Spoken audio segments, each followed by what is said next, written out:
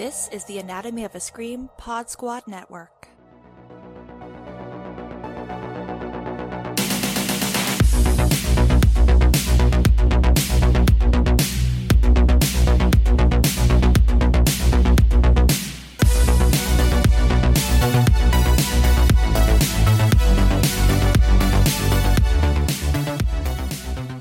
Welcome back to White Ladies in Crisis. It's a podcast dedicated to women losing their marbles. We are talking about Physical, because Physical is back. It's season 2, baby.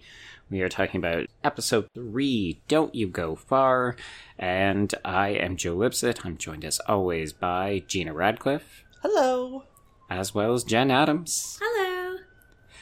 Okay, so, as we predicted, Sheila's father died at the end of episode 2, and we do actually get to see a funeral. We do actually get to see Wendy Malick. Ladies, what do we think about the funeral sequences? Oh my god. I know. First of all, I love Wendy Malick. Like, I don't know if the woman can do wrong. I just adore her and everything she's in, even when I'm hating her like I did in this episode. Oh my god, as soon as she said, "Oh, Grandma just makes me sound so old," I'm like, I know. Lolly. Yeah, that was very, like, calculated and very uncomfortable. Just acknowledge that you have a child old enough to have it to be a mother themselves. My God in heaven. Yeah. I don't know. I have, like, several different grandmothers in my family, so they call each other different names, so we're not all calling each other Granny, you know? But, I mean, yeah, it's fine. It's nothing to do with, oh, it sounds old. And it's like, Sheila is not, like, it's not like Sheila's, like, 20. She's, like, you know, mid to late 30s. So, I mean, you know, her mother's a little bit, you know, a little past the time of, well, I don't want anybody to think I'm old. Right. Exactly. Yeah, like, the jig is up, you know?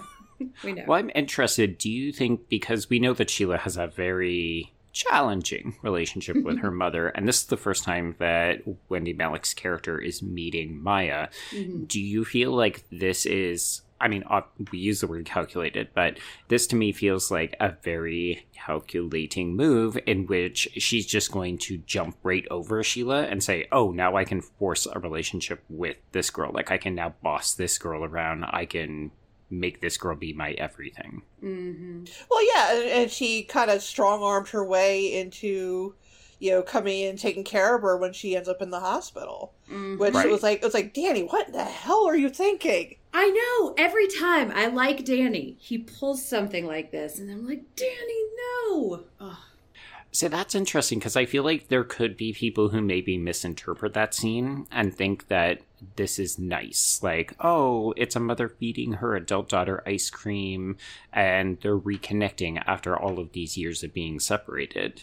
And I could see it, except for the fact that Sheila is literally crying. Yeah, I feel like, and you know, there is potential for some healing there. Like, once... Like, I feel like on the zoom out of that scene, it was a mother feeding her daughter when she's in the hospital. But I think given everything we know, given the fact that Danny says we've got to fatten you up, and then this evil mother, like, just appears right behind those words, I feel like it was just so ominous given everything we know about Sheila. I think for somebody who is as obsessed with exercise as she is, like, having an injury that forces you to rest is already, like, a horrifying thing. And to have that accompanying the woman that made your life or that you believe made your life miserable, that you now can't escape because you can't get up, I think it just... It feels really, you know, scary for Sheila. Well, not to get too personal, but my relationship with my own mother is very fraught. I don't really talk to her much. And when I developed some health issues myself, my biggest thing is I don't want her to know about this. Right. Because she absolutely would turn around and make it about her. Right. And you know, and somehow making herself the center of attention. And you know, that may drive some of my cynicism about this character. And if it does turn out that they end up, you know, cobbling together, you know, some sense of relationship, yeah, good, but I don't really see that happening. It doesn't seem realistic to me. I mean, just, you know, even in the middle of the funeral, she just could not resist getting in digs about, you know, what she does for a living or what she's trying to do for a living. Oh, her dance tape? Yeah, and it's like, lady, your husband is barely in the ground. What are you doing smirking and mocking about what your daughter does for a living? Mm-hmm. Just to set her up so that you can turn it back around on her, too, you know? And it feels like something that is just so old hat, even though they haven't seen each other, that this is just how their relationship is. That's just kind of the pattern she falls back into of just kind of diminishing and yeah, everything is minimized. Everything is condescended to. Mm-hmm. But it's very tit for tat, right? Because Sheila follows that up by going into the bathroom. She allows herself to get worked up, even though her inner monologue says, "Don't take the bait, don't fall for it." She immediately goes into the bathroom, writes her mother a check, and then presents her the check in front of everyone. You're just like, Sheila, you're doing the exact same thing she just did to you. Yeah. Yeah, and you're falling for the bait, you know, that's what she wants. Yeah. But I mean, I don't know. I feel like as the child, like, that's what she knows, you know, and she sees an opportunity to get a win, and she's like, fine, you know. Was I seeing things, or was the shoes that Sheila's mother insisted that Maya change into were basically the exact same pair of shoes? Except the ones she came in fit. Right. But they were the same style of shoes. But it was so important to her that she, squeezed her feet into I guess they were Sheila's shoes at one time? I think so. Yeah. Okay. Which is, like, the connotations of that alone are super creepy, right? Like, not only are you trying to force a relationship on this girl that you have only just met because, you have a terrible relationship with your own daughter, but now you're basically trying to recreate a mini-me, and you're hurting her.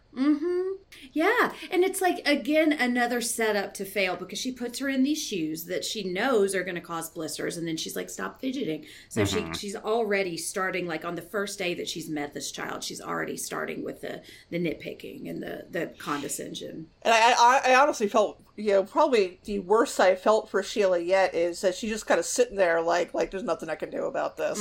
Like, she just, like, completely shuts down around her. Like her trying to get her to, her protests about, giving her candy, forcing her to wear these shoes are kind of weak. Like, she knows, it's like she knows it's not gonna matter. Yeah, and I think what I was kind of trying to stumble my way through earlier, and again, not for me to get too personal, but I know, like, when there is an unhealthy, like, parent-child dynamic, it's really, really easy to just flip into that child mode. Oh, for sure, 100%. Yeah, I always say, nobody makes me feel smaller. Oh, sure. Yeah. Yeah, and it doesn't matter what I said in therapy the week before and what my big plans are. It's like, when you're in the middle of it, it's so hard. And that's why you sometimes just have to remove yourself from the situation entirely. Yeah. Yeah. Which, as you said, Jen, is now something that Sheila doesn't have the opportunity to do because she literally cannot get away from her mother. Yeah. So I'm curious then, how do we read this scene? So we get the mom eating her ice cream. There's tears in Sheila's eyes, but the mom also begins to cry, and she goes to say something, and before she can even get it out, Sheila tells her that she doesn't have to. And this is the only reason why I think maybe they may try to repair their relationship moving forward, because I couldn't tell if this was Sheila saying, no, I just don't want to hear it, or if she was saying, you know what, maybe this could be a fresh start. Yeah. I mean, they have both lost their father and husband. So I could see Wendy Malick's character, whose name I can't remember, saying, like, okay, maybe this is an epiphany moment for her, saying, like, I have this chance to reconnect with my daughter, and if I blow it, or if I keep doing this shit, then I'm going to lose her too, and then I'm going to be completely alone. I could see that, but I don't know how optimistic I am for that, Well, this show seems to be a lot of people making, like, one or two steps forward and then one giant step back. Yes. So I feel like maybe they'll make some progress, and then one of them's going to just say the wrong thing, or her mother's going to do the minimizing thing again, and it's just going to be like a huge step backwards. Yeah. Which, I mean, I can understand that with Danny. I feel like I have a lot more patience for Sheila actually leaving Danny, but she's been away from her mother for, like, at least 5 years now. So you know, that would be an easier situation to leave unless she physically can't get out of bed, you know. Mm-hmm. Mm-hmm.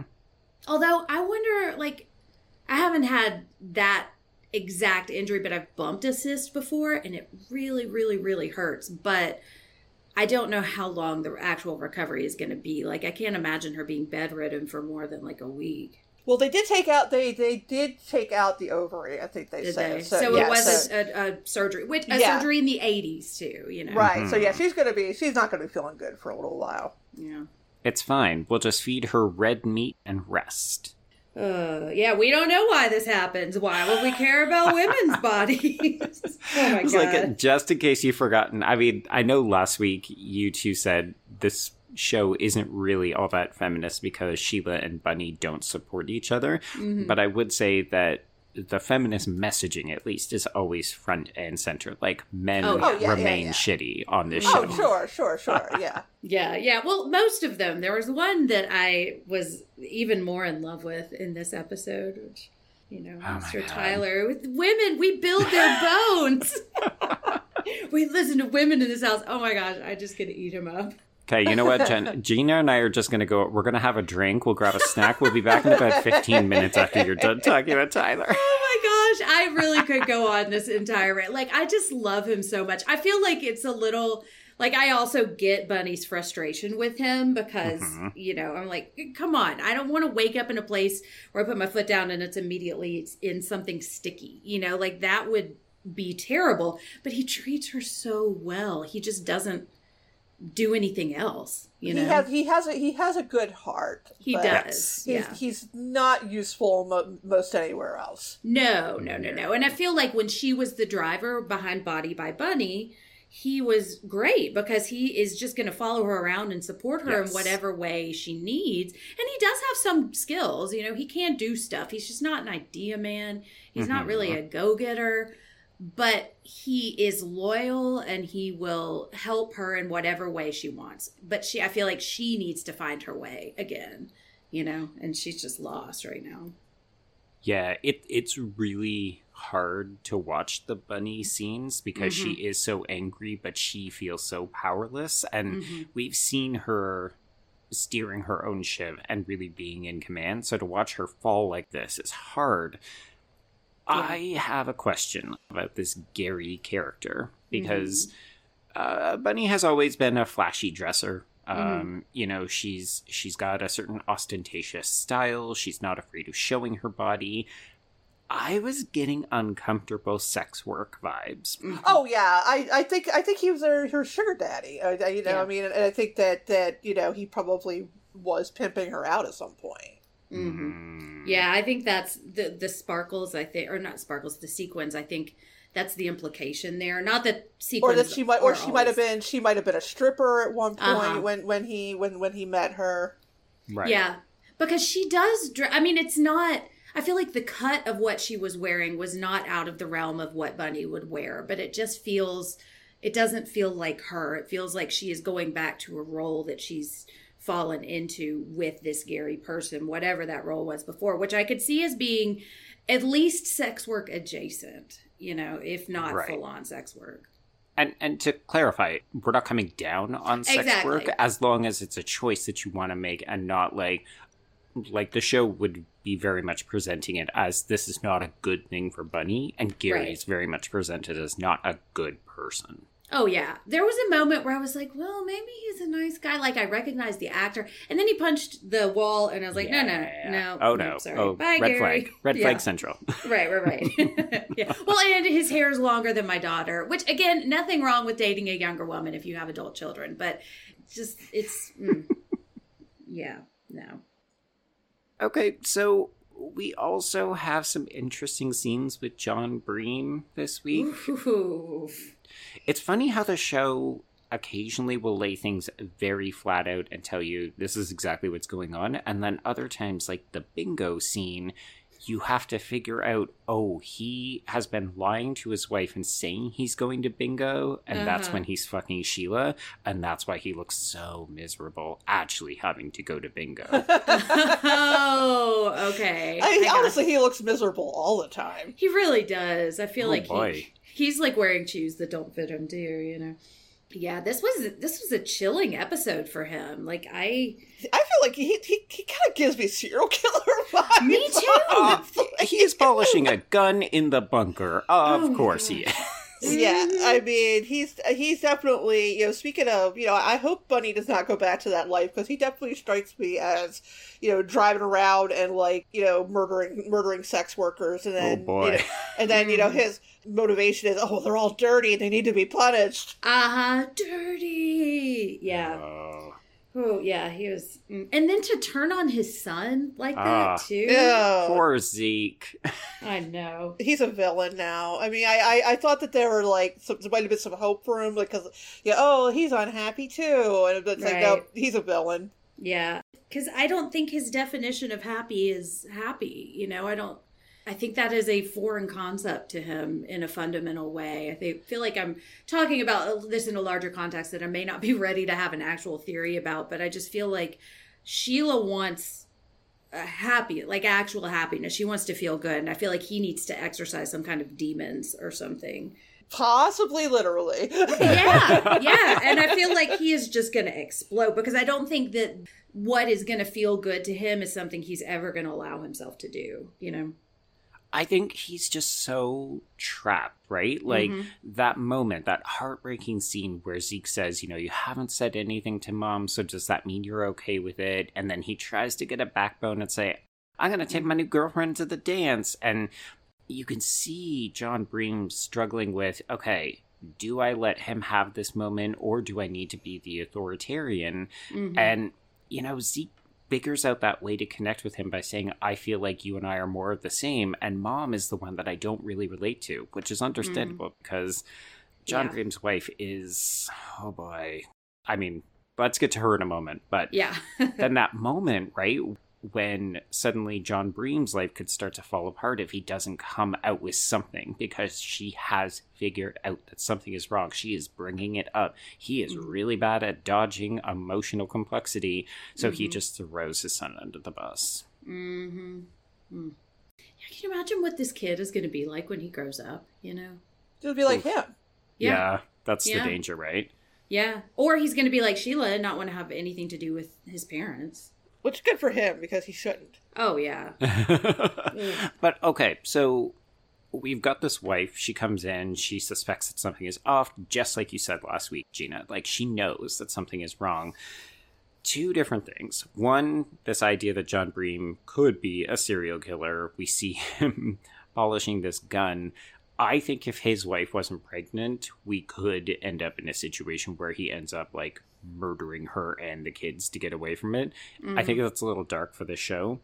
Yeah. But her line, let me help you, it's what I was put on this earth to do. Yeah. Yeah, I mean, as much as they're a terrible couple, they are meant for each other, you know? Like, they just have bought into all the same crap. Like, just get a divorce. Just stop it. Stop pretending that you two need to be together. Yeah, well, you know, they'll go to hell if they do, so. That's the thing with Sheila and Danny at this point. It's like, you know, just, I know you still care about each other in some fundamental way, but, you know, now would be the perfect time for you to get divorced so you don't end up, you know, hating each other for the rest of your lives.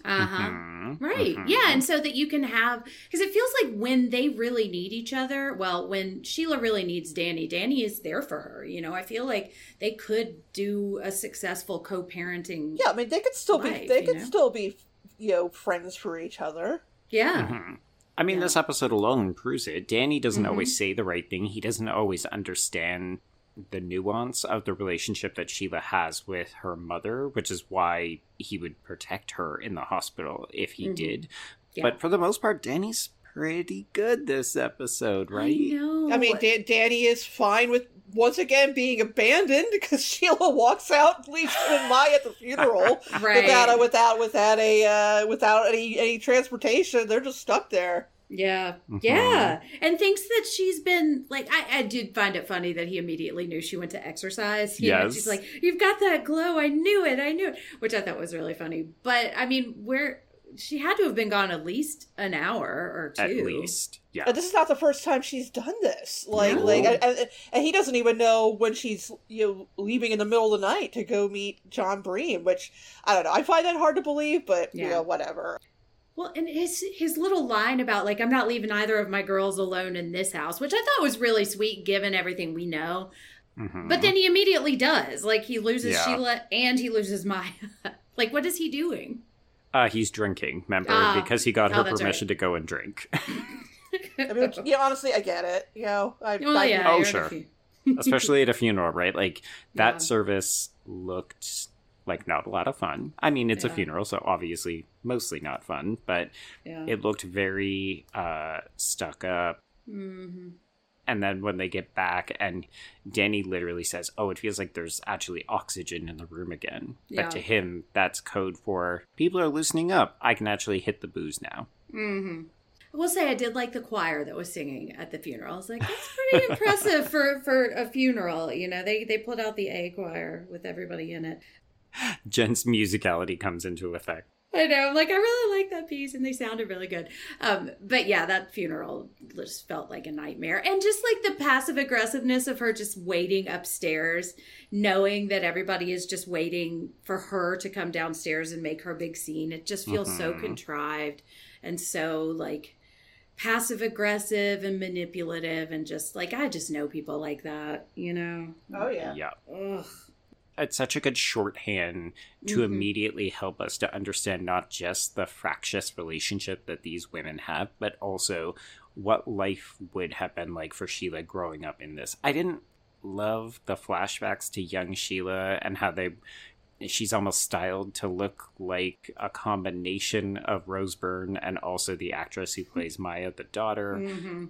I don't love that shit, but it was relatively sparse. Like, it was briefly used, so it wasn't a deal breaker. Yeah. The hair was a little bit on the nose. I was like, why does she have an adult woman's hairdo? Yeah, I was going to say, they put a little curly hair wig on that poor little girl. Yeah. Right. An 80s perm in the 60s. I love it. Love it. So, speaking of aesthetics and looks, we have a new character. Yes! So we talked about Murray Bartlett's Vincent Green when he appeared on Greta's TV in episode 1 of the second season, but here we actually get to meet him in the flesh at his very fancy-looking studio. Yes, I love him. I was obsessed with him in The White Lotus, and I was so excited to see him actually pop up. I really hope he doesn't turn out to be a bad guy, because I really want to keep liking him. He's basically Richard Simmons. Yeah. Yeah. I love his catty little receptionist also. Like, we have classes for older women later. Oh, jeez. It's like, that's helpful. Yeah, exactly. Thanks. Yeah, I'm interested in this. Okay, but the thing that I was thinking when I was watching him, he's meant to be in a different city. Is that right? So he's wherever Sheila's mom lives. That's how I took it. I think that's Los Angeles. Yeah. Yeah, I think and they're in San Diego. That's right. Yeah. So I was thinking, as much as I love Bunny, her claim to this like revolutionary kind of jazzercise thing, I think, softened to me a little bit. Like, I definitely think Sheila still screwed her over, but I don't think Bunny was the only one who was doing this kind of exercise. No. Right. So that made me, I don't know, which maybe they can just work together. Can you just work together, ladies? It'll be fine. And who had either Jen or Gina bringing up Bunny and Sheila working together in this episode? I know. Oh, yeah. Mark your bingo cards, everyone. Sorry, I forgot there actually is bingo in this episode. I was going to say, wow, call back. I know, that was unintentional. Yeah, I don't know. What do y'all think about him? I'm excited. I think it'll be interesting to maybe to see how this should be done, because obviously these dudes she's working for right now have no idea what to do with her. Yeah, they see her as a money making opportunity, but they don't know how to make money from her. Right. Yeah, I'm intrigued as well because a lot of the class is actually Sheila gently mocking his techniques. Like, it's ironic to me that we hear her mom describe her tape as a dance class or a dance tape, and then we get here and we are literally seeing him do dance moves with the women in this class. I think there's like one dude as well, but she's mocking him, and then she knows exactly what to anticipate when he wraps the class up and she tries to sneak out because she doesn't want to hear the sales pitch. But he's also doing it better than she is, right? He's got his own studio, he's got a full class of people, and they clearly are eating up what he's putting down. Oh yeah, the pedal out the calves. I think like that he's got his own little catchphrase that's workout cute. It was, yeah. So I feel like he could possibly be a role model for her for how to kind of actually manage this and make it successful. I think so, for sure. Now, my question to you folks. So Murray Bartlett is an out gay man in real life, and increasingly he has been playing these kinds of roles. Do you get a queer vibe from him? Well, like I said, I mean, he's basically playing Richard Simmons, so I would say that's, that's probably likely, yeah. Yeah. I mean, he does make the joke about, wanting her to smack him on the ass, but, like, I think everybody's laughing, like, oh, he's pretending to flirt with a woman, but we know, I mean. Yeah. I feel like I'm not one to pick up on this very correctly a lot of times, but I think I definitely do get that feeling. I think that's what the show is kind of telegraphing to us. My question is going to be, is he out, Right. This is the early 80s. Still not the best of times for queer men. Well, no, not even Los Angeles, no. Yeah.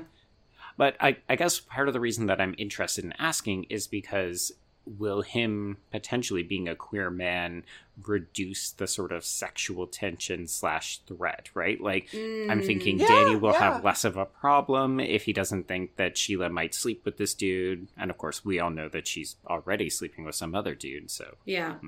Yeah, no, that's a good point. Yeah. I think she would feel less threatened by him. Yeah. Yeah. And she would only see, he would only be, maybe a friend, maybe friendly competition, rather than, someone who is actively, could do her harm. Right. Yeah. Well, and she smacked his ass pretty hard, and he seemed kind of like impressed by that, or like intrigued by her. So I could see this being maybe a really healthy relationship for her. Because you're right. Like, I feel like she would not see a possibility of sexuality, which is, as a survivor of what she's survived, especially that she was just in her parents' house and probably triggered. I could imagine that being really tough for her to try to relate to people, which is partly why I think she liked Bunny so much, or she could work with Bunny, because there was just no possibility of that. Right. That's interesting. That's an interesting point. Yeah, because we know for sure that this is not the end of his guest spot. The promotional images show that they'll have at least one more encounter. But yeah, I'm in agreement with you, Jen. I think this is going to be a sort of learning mentorship partnership kind of deal. But I'm also curious to know if Sheila's cutthroat instincts will kick in and she uses him for what she can learn, and then she runs away and makes a profit off of it. Yep, because he is not in that flashback from the very first episode. Which, I mean, casting-wise, that's not likely, but, Actually, that's fascinating. I only just realized we haven't jumped back to that time period. I wonder if the show has kind of quietly said, forget about that for now. We don't want to bring it back up. noticed that. Like, just that the framing device isn't there anymore. They're just going to keep that in their back pocket till they smell the end. Because you would have thought the season 2 premiere would have been the perfect time to bring it back and be like, hey, this is where we're headed. But they deliberately did not do that. Yeah.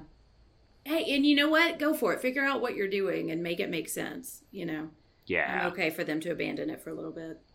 I mean, we spent a bunch of time in season 1 sort of saying, it doesn't always feel like they've thought everything out and where they want to go. So if they have rejigged some things for season 2 and they have dropped certain plans, I'm also fine with that. Yeah, just give me more exercising and have all the ladies work together and give me more Tyler and I'll be happy. I don't care if they know where they're going. Jen's like, please give me a jazzercise video that has no conflict in it. I mean, exactly. Yeah. Like, what if the last 5 minutes were just like a jazzercise routine to an 80s song? That would be I want these people to like enjoy their lives, for God's I sake. do too. I know. I don't know what show you two are watching. I know. We're just it's like we want Dawson and Joey to hook up. Or not Dawson. Yes, Dawson and Joey. Yeah. It's like I'm just going to hang on for that one glimpse of happiness, and I will go through as many seasons as I need to for something happy to happen with these women.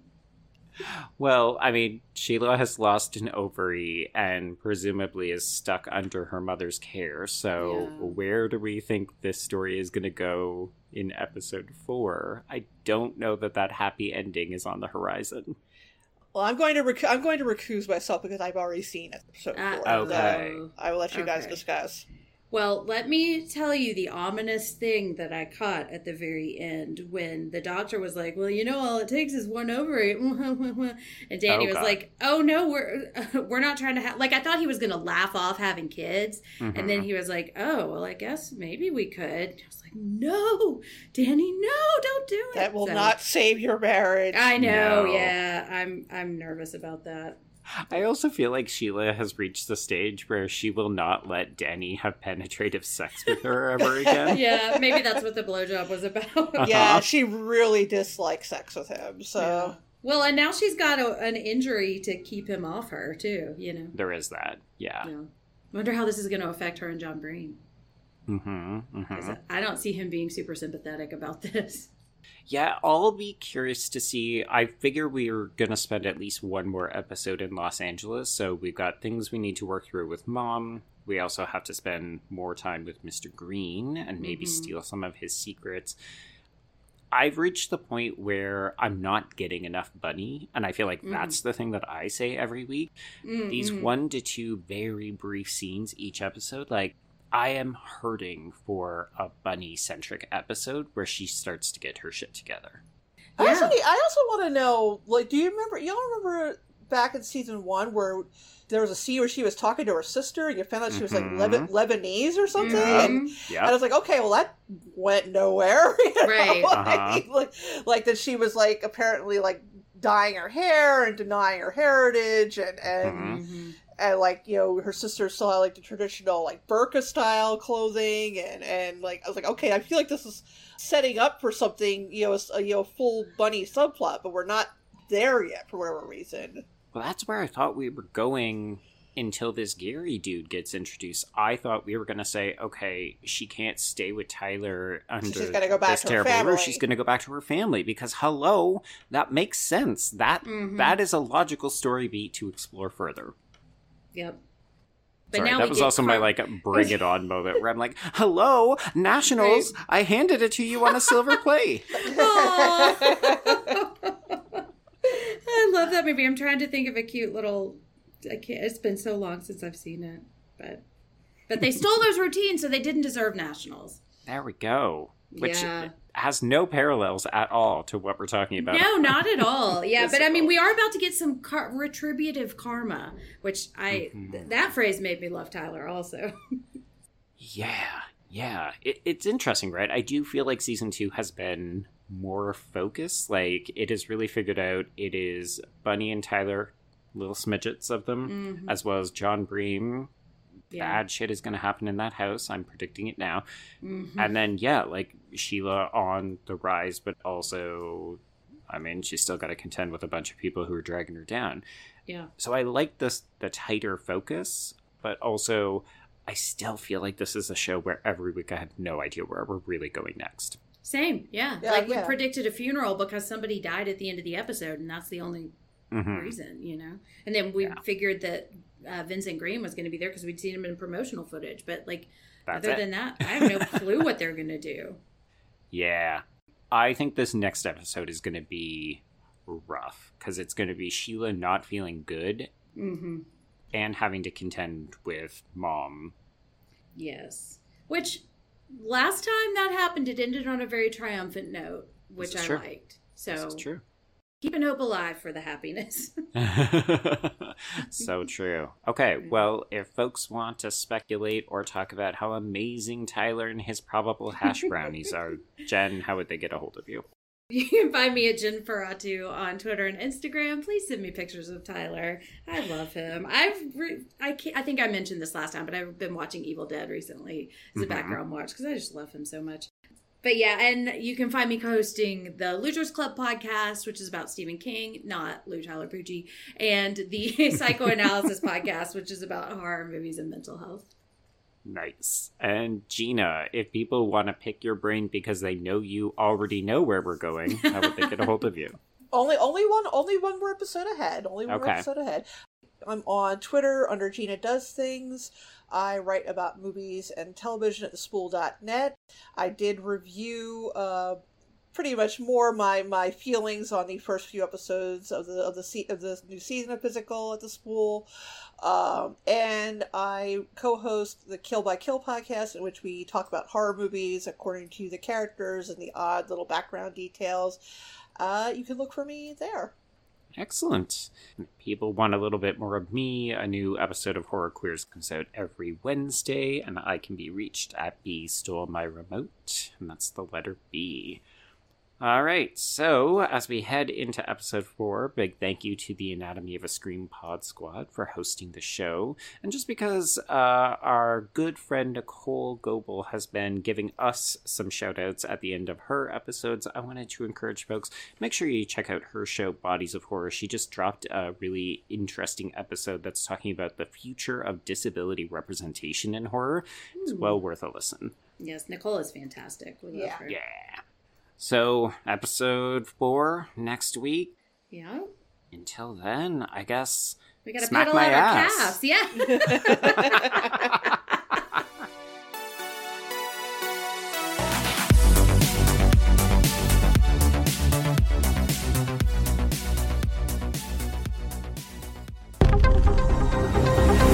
The Anatomy of a Scream Pod Squad.